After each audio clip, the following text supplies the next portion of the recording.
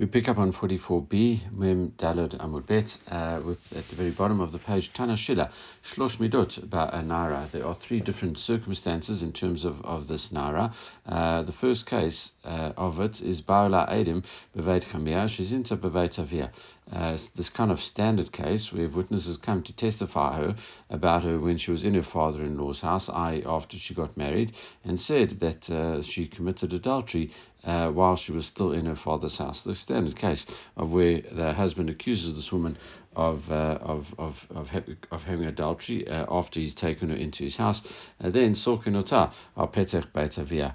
You stone her at the entrance to her father's house, kolomar, as if to say to the family, Ru gedulim shegedaltem. Look at what your progeny, what you brought up. Okay, so that's to assign the blame really for what she's done to her bad upbringing, and that's why we do it at her father's house. Case 2, Ba la Adim beveit avia shezinta beveit avia. If Adam come to her before she gets married and say that she sinned in her father's house while she was engaged, then sokinata petach sharir. Then you stone her at the entrance to the gate of the city. And the reason for that is because then it's not that people will get confused with regard to where the issue happened. We'll all say it really is her own family's upbringing, bad upbringing that caused her to sin. There can be no confusion here. In the case of where the husband's already taken her in, you might think maybe he was nasty to her and that's why she did this, etc. And therefore, what we're saying in this situation is everyone knows that this is her.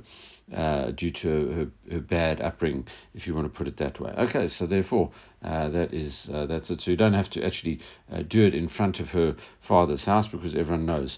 Then you do it at the gate of the city. All right, and the third case, and this is going to be the contentious one. Sarka Lasof Bagra Jidon Bechenek. If she sinned while she was a Nara, but then by the time she was the case came to court, she had now grown into bogeret. She was now over 12 and a half. Tidon Bechenek means that she is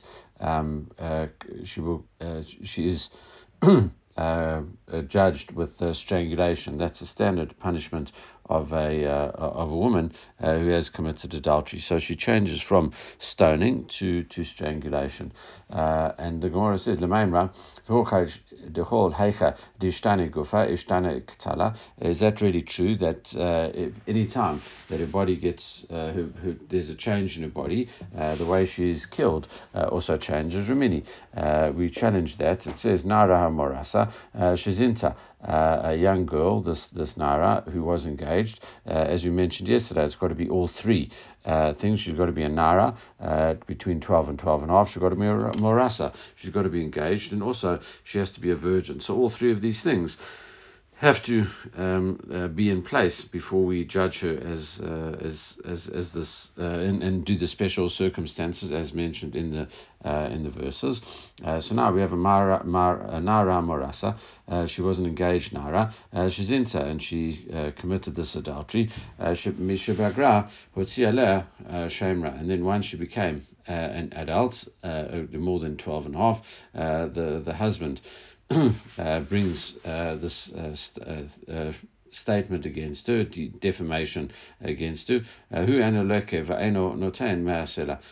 Because she was a bogeret, the husband does not get lashed, okay, and he also doesn't have to pay 100 slime. 100 selah if she is found to be innocent, and therefore he's defamed her because she's a bogeret. The penalties don't apply to him.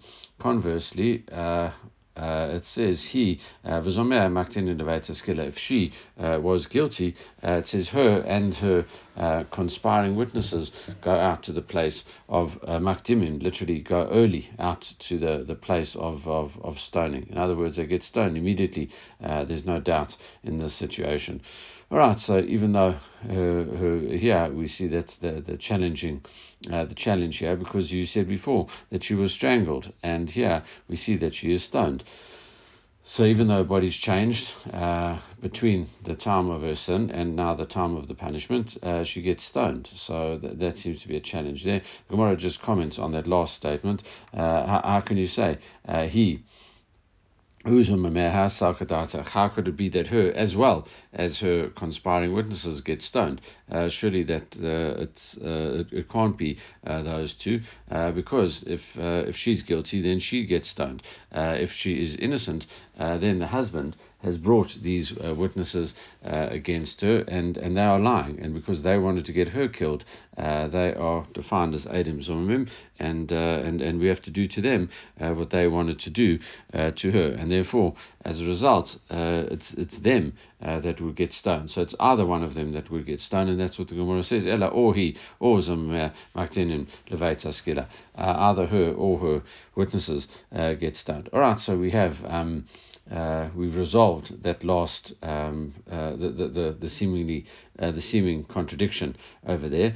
However, what we still have to see is, why in one place does it say if she becomes a naira she gets strangled, and in the other case we have the other part of the brayta which says that she gets stoned. All right, Amar Rava gives an answer. He says Motzi Shemra Kamrat. You talking about a Motzi Shemra, a person who's defamed. Shani Motzi Shemra. The chidushu.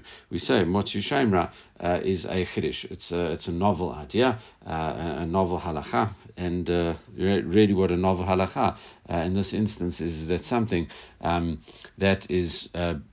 What we wouldn't expect. Obviously, there are all sorts of halachot. For example, shatnetz that one wouldn't expect. It's a kind of a law, and no one would have expected it. We don't say about shatnetz that's a kiddush. So really, what's the difference over here? It would seem here. So what we see, what's the kiddush over here? Because kiddushu decha nichnas alachupa v'lo nevala. So if a woman got married, and even though she didn't have relations with her husband yet, but she was considered married, and then she committed adultery. She says, if she would have had relations, she would have been judged and strangled. And that's how she would have been put to death. And here, with the Motzi Shemra, she gets stoned. All right, so that's it. So therefore, it's a kind of strange. It's a kiddush that we have over there, and we see that, and therefore, because it's seemingly it's a novel law. She gets a different type of punishment. Right. For example, other time the Gemara mentions like something is a chiddush. I think it's to do with Eidim Zomimim. Also, why do you believe the one set of witnesses, believe the other set of witnesses? That's the one time it mentions that is it a chiddush, and also the other chiddush would be milk and meat. Is that it's a strange thing to say that milk is permitted by itself in and of itself, meat is permitted in and of itself. So now you combine the two of them by heating, then it becomes both of the it becomes a forbidden mixture, which is strange. Okay, so that's also a chiddush. But now going back to the first, what Rava says, he says you can't learn laws from this. It's a chiddush. So therefore, it really depends. The important time is when she actually did the sin, as opposed to when the punishment is given out. All right. Ama lei Rav Huna b'reida Rav Yeshua Rava. So Rav Huna, the son of Rav Yeshua, replies to Rava. He says, "No, Dilma ki chadit Rachmana heicha delo ishtani gufa." It's maybe when the chiddush was mentioned and the change in punishment from the normal thing is the normal punishment was brought out. That's only where her body has changed. Okay, her body hasn't changed. Sorry, aval heicha dishtane gufa. If her body would have changed, ha chadit rachmana, lo chadit rachmana. The Hashem, the Torah would not have introduced this halacha. All right, and she would have been strangled as well. So maybe it's not a clear cut proof. So, okay, so we look again. Ella Amar Rav Nachman Yitzchak. Rav Nachman Yitzchak comes and says, Ishtane delo ishtane tanahi. We say whether she gets whether her body's changed and she gets skilla, as opposed, or even though her body's changed, she still gets skilla, or does she get chenek? We say if is a machloket between Tanaim. Okay, Tanahi did none, as we learned in a Mishnah. There's a Mishnah in Horayot which talks about different people giving different sacrifices. A normal person, a commoner, would have to give. An ordinary person, if they did a karet-bearing sin, for example, breaking Shabbat, eating blood, or the like, if they did it inadvertently, would have to bring a chatat. A chatat is a female sheep or goat that is a normal person's offering. If, however, a person is a Kohen Gadol comes and brings a bull for that same sin, or a king. A king who does a chatat bearing sin would have to bring as a chatat. I mean, a karet bearing sin would have to bring a chatat, but his chatat would be a male goat. All right, so that is that's that. So now, Ditnan, as we learned in the Mishnah, chatu adshelo nit manu.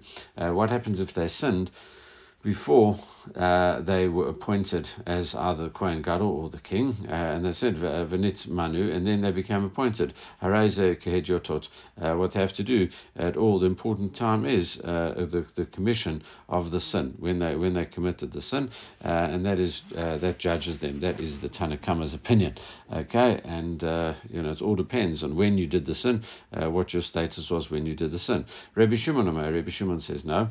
Im nodar lahem ad shelo nitmanu chayavin. No. So the question is, if it was all in process, the person was about to be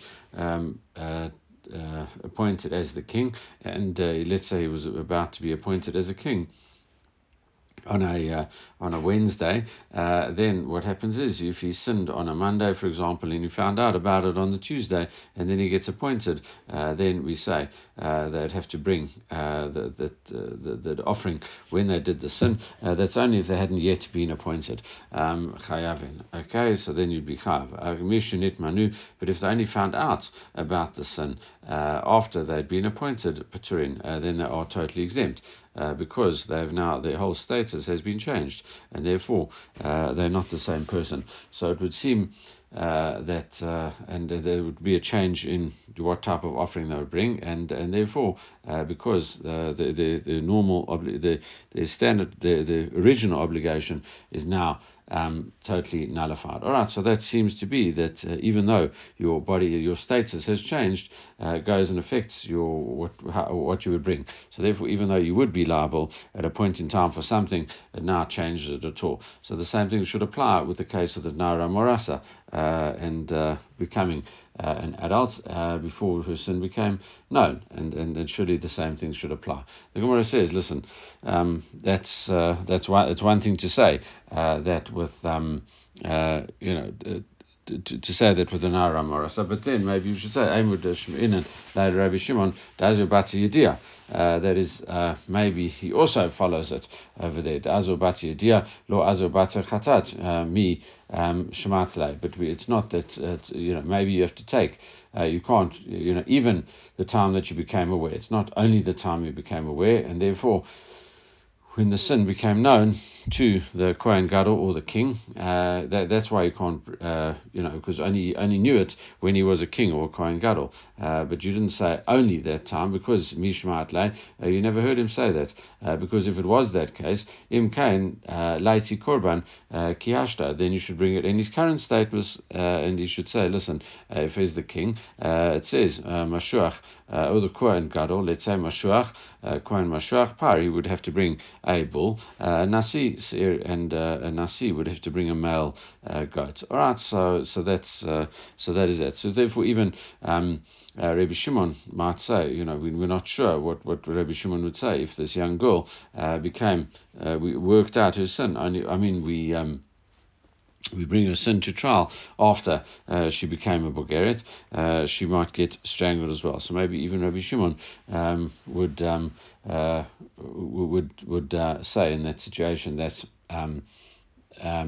we're not sure what would happen in that situation with Rabbi Shimon. You can't say for definite that her form of punishment would change. All right, so therefore we say Amar le Rabbi Yochanan latana, but what we do say it's a machloket tanaim because Rabbi Yochanan said to the Tana who'd repeat his statements, Tani nidon beskila, she should be judged as in get stoning, and rather than strangling. Amai, why would that be the case? Nara morasa amarachmana v'hai bogereti. We say surely she's a nara morasa, a young girl, and this one is a grown woman. Okay, and she's a bogeret, right? She's full bogeret, and so why would that be? Amala Arabi Eli Hamakra Hanara Shata Kvar. Talking about this woman means that she was a woman at the time of the sin. What are we talking about here? We are talking about the discussion, the pasuk that we dealt with a bit earlier, because we'd brought that in the case of we'd mentioned Nara twice when it said you have to take out the Nara, and it mentions it twice in the pasuk, and could have just said it should take her out, and it mentions the extra word Nara, and therefore, so that's what it means. Amar Bilai, Amakra Ha Nara Nara Mishahaita Kvar. It means even though she's now a bogeret, still at the time of the commission of the sin, she was a Nara, even though now she is different.